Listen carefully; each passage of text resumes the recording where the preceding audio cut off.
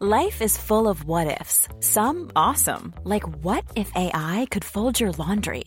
And some, well, less awesome, like what if you have unexpected medical costs?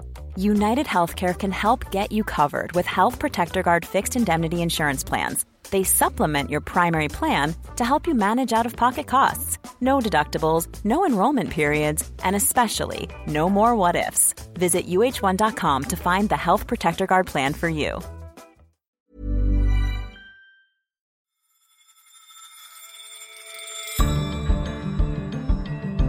What causes poverty? This year's economics Nobel Prize winners have spent their careers trying to find out. There's no sense in which we need to find a silver bullet for poverty. We need to find the set of silver pellets that will shoot down all these different enemies. And dealing with the fallout of Europe's biggest money laundering scandal. The scale is huge. Nobody knows quite how big because investigations are still going on. You're listening to Money Talks on Economist Radio. I'm Rachna Shanbhogue, The Economist's Europe economics correspondent.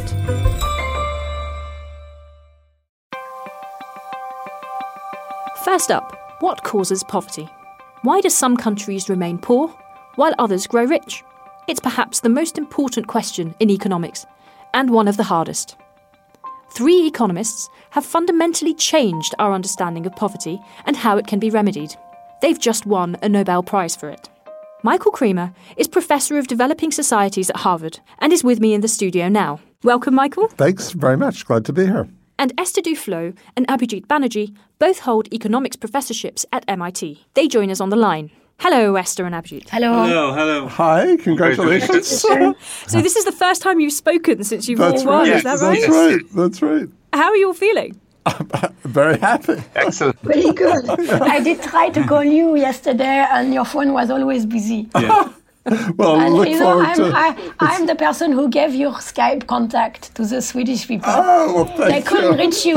I was on my bike. But, So, Esther, let's start with you. What first drew you to the question of what causes poverty?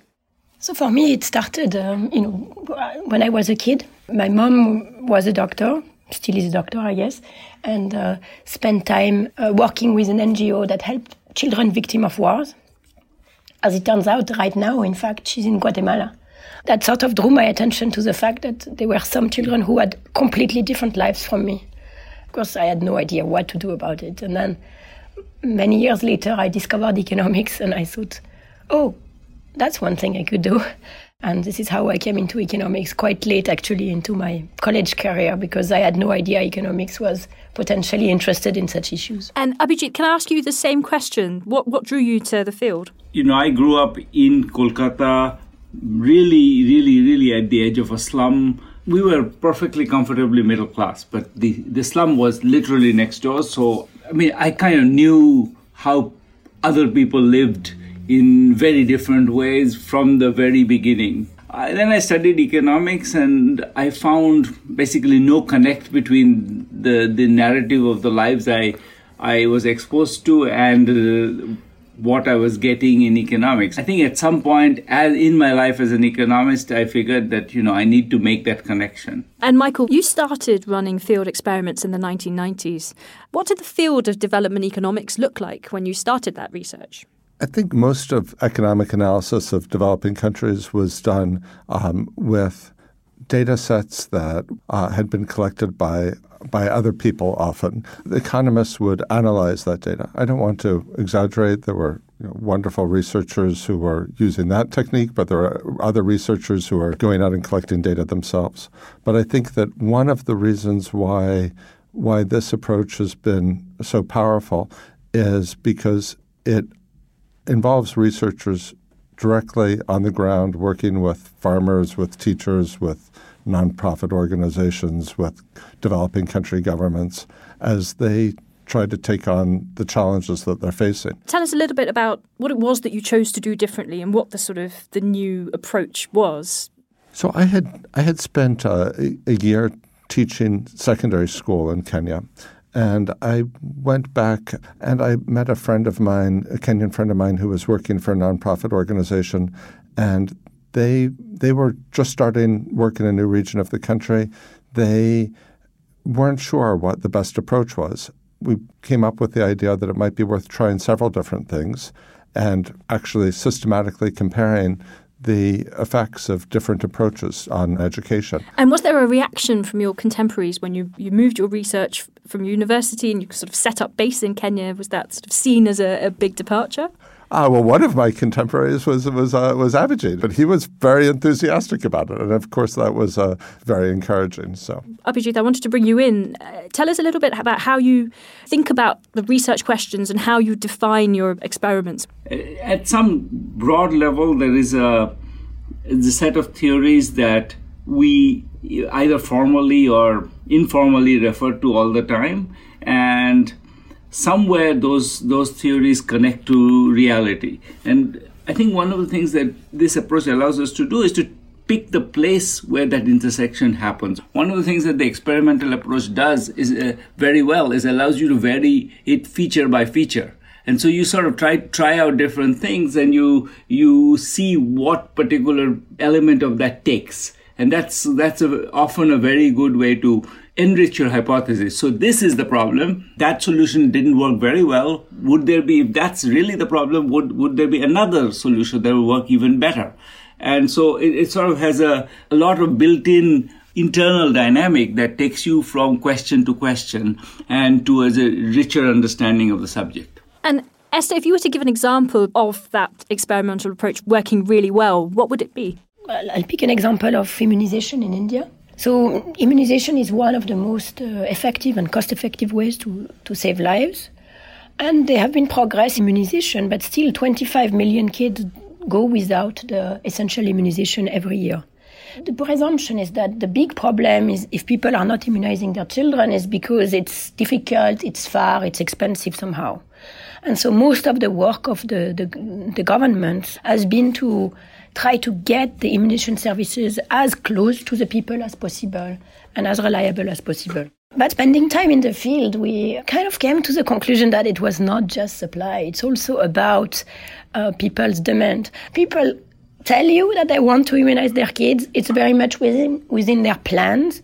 But for whatever reason, it's not happening. It's because it's never particularly urgent. There is no hurry, right? Because it's preventing some future disease that might or might not appear sometime in the future.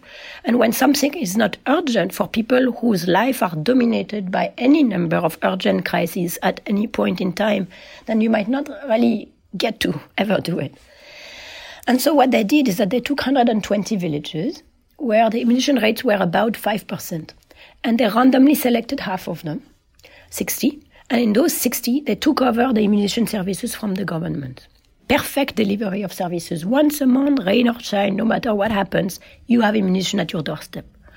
Secondly, is in half of those 60 villages, 30 randomly selected, in addition, they introduced small incentives for people to get their kids immunized in the form of 1 kilo of lentils for each shot and a set of plates for completing the immunization services. And in control villages where we did nothing in particular, in status quo villages, the immunization rate was 5%. In villages where they had the supply intervention but no demand intervention, immunization rate climbed to 12%. In villages where they had both, it further climbed to 37%. It's cheaper to give incentive than not to give incentive, because when you have incentive there, you have more people coming. So the nurse works harder, so her salary is spread across more kids. So the cost per immunization was actually halved in villages where we had the incentive. We now have a policy recommendation that we can work with. And it was also successful from an intellectual point of view, because it really kind of drew the attention on the fact that even when people want to do something, and when in principle all the conditions are realized, that's not sufficient, and we have to understand exactly why. That's absolutely fascinating. Michael, I wanted to ask you, how easy is it to take policy recommendations like this and encourage governments to act on those recommendations? If we think about this example that Esther has just been discussing, there was a time when a lot of policymakers thought it was very important to charge for healthcare, and they felt that if you didn't charge for things, people wouldn't value it. what we've now seen in a variety of contexts, the immunization case, but also looking at mosquito nets, work by Pascaline Dupont and Jessica Cohen, work I've been involved on water. Across all of these contexts, very small barrier of cost can have an enormous effect on take-up. Having this scientific evidence, I think, played an important role for a lot of policymakers. And now, mosquito nets are being distributed for free, and malaria rates in Africa have plummeted. Policymakers do respond to evidence, and one of the exciting things about this work is that what we're finding, context after context, is that poverty is not the intractable problem that it's often made out to be, that there are very concrete, practical, often very inexpensive steps that can be taken to address it. Abhijit, on that final point, to what extent can we take individual findings and work out a sort of a general answer to the question of why poverty exists, why some people are poor and not others? I think it's a mistake to think of poverty as being one problem. It's a kind of accretion of different problems which feed on each other and sometimes make the whole thing worse, but often it's a series of problems, and you want to, rather than sort of feeling that you need a kind of a conceptual sense of what poverty is, you want to have a sense of what the problem is. And this particular family, the problem might be they have just no assets, and it's hopeless to try to do anything if you have no assets.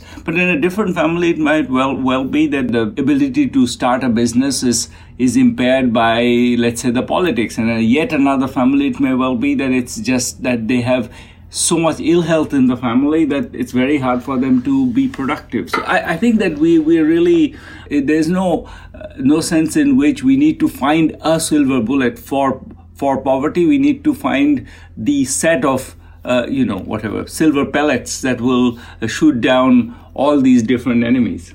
Thank you. I enjoyed silver pellets very, very much. I wanted to move on a couple of questions on economics as a profession. I think economists have got quite a bad rap over the past decade. So we're all wonks. We're stuck in our unrealistic models. We failed to foresee the financial crisis. Do you think your reward helps rehabilitate the profession's reputation? Michael, let me ask you that first. I think that economists are realizing that the models that we have capture some aspects of reality, but not all of them. And we're trying to learn from other fields. And in particular, there's been a huge movement in economics to try to incorporate insights from psychology, the behavioral economics movement. And I think there are a lot of other fields that we also have a lot to learn from. And I hope we will continue to learn in the future. Hopefully it's good advertisement in the sense that I think the economics profession has been a little bit, unfairly judged. The economics profession has been actually rather bad at self-presentation. I feel like a lot of people, there's a whole body of work for the last 20 years in many fields of economics, which actually is extremely powerful as a way of looking at the world. The psychology piece of it is one of it, but just in labor economics, in international trade, in growth, I think there is work that's actually extremely useful, but often not presented to the world as such. It's actually been very good 20 years where evidence has confronted a lot of our prejudices and has changed our mind. Esther, you're the youngest person ever to receive the prize. You're also only the second woman to receive it. Do you see yourself as a role model? What advice would you give to a young person starting out in the field? I do believe in the role model paradigm. I think it does matter to have people out there who have succeeded and who have been rewarded by this incredible honor. The other thing, and that's from all three of us and from the topic of the prize, is that another reason why I think there are fewer women who decide to do economics is some of the young women have exactly the illusion that Abhijit was talking about, thinking economists are, terrible people who just are interested in making money for the big corporations. And I think demonstrating that actually economists work on all sorts of issues, and some of them even potentially useful for society at large and for the poor in particular, might also encourage vocations. Hopefully not just among women, but among also minorities, which are even more underrepresented in economics than women are. Abhijit, Esther and Michael here in the studio. Thanks very much and congratulations again. Delighted. Good to connect to Esther and Abhijit. Yes. Nice talking to you. You can read more about their work in our free exchange column in the upcoming edition of The Economist. And why not try a subscription? Go to economist.com/radio offer for 12 issues for $12 or £12.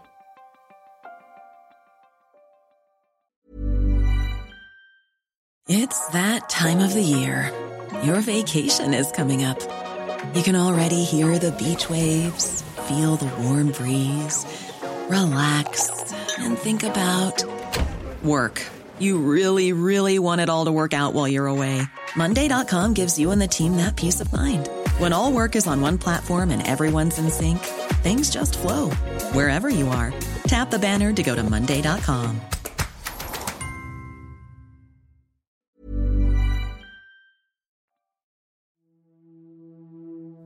Next up, European banks are embroiled in money laundering scandals.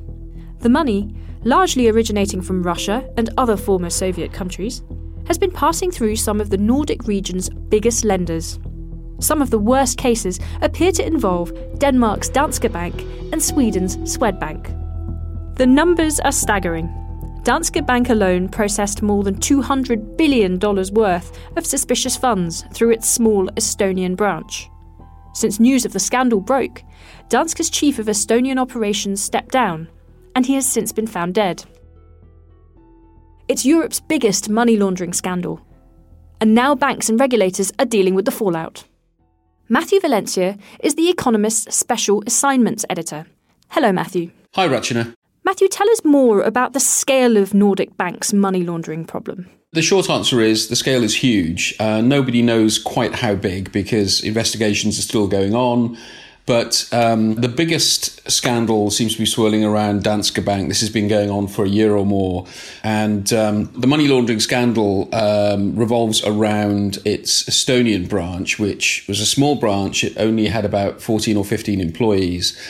And it looks as if huge amounts of suspect money potentially being laundered was going through that small branch and then from there into financial centres in Europe and elsewhere, including on the other side of the Atlantic in the United States. Danske produced a report which was quite thorough, so that has sort of helped things along. But authorities on both sides of the Atlantic are looking into that. And then there are a bunch of other banks which are also embroiled in similar scandals. There's Swedbank from Sweden, Nordea, which is based in Helsinki and is a sort of pan-Scandinavian lender. And it's really quite striking that, you know, a number of the banks that are sort of in deepest here are from the Nordic region. How have the Nordic banks ended up in this situation? Well, that's a really interesting question because obviously it's a place where, you know, we think of banks and companies and everyone really as being quite ethical, being uncorrupt, where you would imagine that this sort of thing couldn't happen, but it has. And one theory that's being put forward is that these banks had sort of perhaps rested on their laurels a bit. They hadn't had scandals for a long time. They were seen as, not only by the public, but by regulators as well, as being relatively clean institutions and, you know, took their foot off the pedal a bit and ended up with money laundering and financial crime controls that were maybe not as robust as those of banks in other parts of Europe, in the United States and elsewhere, that have had more scandals and have had to up their game and adjust accordingly. And how have the banks since responded to the revelations? Well, differently from each other is the short answer. So Danske has come out with a thorough report and really laid it out. And it was the bank itself that came up with this very large number of over $200 billion of suspicious funds. So they've done a lot of work. They had an outside law firm that looked into that. And their policy, it seems, is to be as transparent as possible. You know, having been caught out, the feeling at the top of the bank seems to have been, let's get this out, let's be transparent, and, you know, hopefully we can regain confidence and recover. In the case of Swedbank, for example, very different. Swedbank so far has been rather tight-lipped. It came out with a report that it did very quickly, but it was by general consent seemed to be very shallow. So there's been a lot of criticism of the bank. It's subsequently been reluctant to come out with more information about what may or may not have happened. And so there's a sort of stark contrast between the approaches of those two banks. Now, the fact that so much money was laundered through Nordic bank branches looks bad for the banks, but it also looks bad for the regulators. Have they failed in their duties? To some extent they have, because the regulators have multiple roles, but one of them is to look at anti-money laundering controls. And, clearly, given the scale of these scandals, there was failure at the regulators. There are arguments about who exactly was to blame and how much. In the case of Danske, for example, you have a Danish bank. It's regulated by the Danish FSA, but the money was running through a branch in Estonia, which is overseen by the Estonian FSA. And there have been a number of anti-money laundering directives, EU directives, and up till the last one, it wasn't quite clear exactly where responsibility lay. It's a little bit clearer now, but there are still arguments between regulators and among experts as to exactly, who's supposed to be doing what when it comes to branches in one country of banks based in another. But clearly there were regulatory failings. Do you think there are lessons for European regulators from America? American regulators are notoriously strict when it comes to whacking fines on misbehaving banks. Yes, they are. And you could argue that in some cases the Americans have gone over the top and been a little bit too aggressive. On the other hand, fines generally in Europe are really rather paltry. Fines for banks that transgress and also sanctions against individuals. And again, in Estonia, the maximum amount that the regulator can fine a bank for money laundering lapses has just gone up into something like the low millions. I mean, it's a very small amount for a bank of any size. So it seems to me that the Europeans do need to increase the level of penalties as a deterrent. And, there's also a debate around whether they need to centralise some of the anti-money laundering supervision. The European Central Bank has been mentioned as one place where such an agency could sit. I don't think the ECB is terribly keen on that.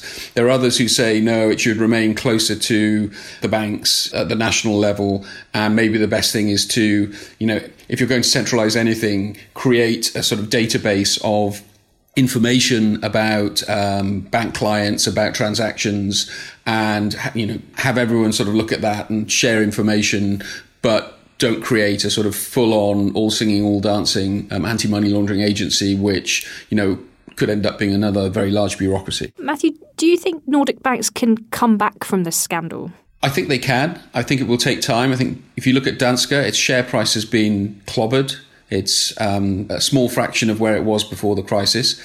But on the other hand, I think investors, they look across the banking landscape and they see that, a large number of the big banks that have been caught out at some time or other with big scandals related to money laundering, sanctions busting, terrorist finance, and other sort of financial crimes. So they can come back from it, but it will take several years.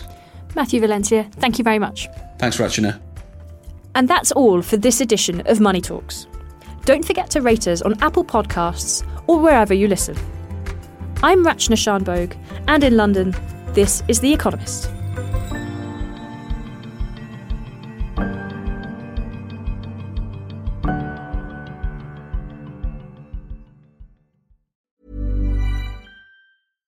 Hi, I'm Daniel, founder of Pretty Litter. Cats and cat owners deserve better than any old-fashioned litter. That's why I teamed up with scientists and veterinarians to create Pretty Litter. Its innovative crystal formula has superior odor control and weighs up to 80% less than clay litter.